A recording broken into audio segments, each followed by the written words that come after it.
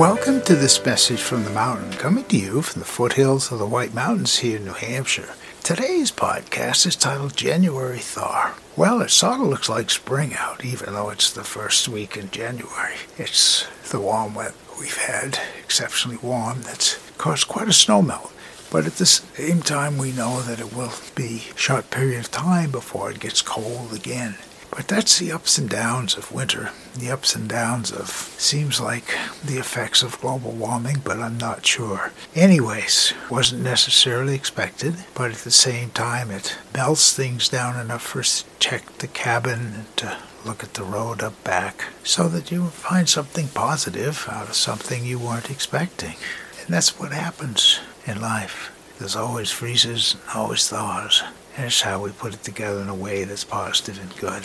My name is Michael Hathaway, and this is Message from the Mountain. It is my prayer these words are right and good for you whenever you hear them. Thank you so much for listening.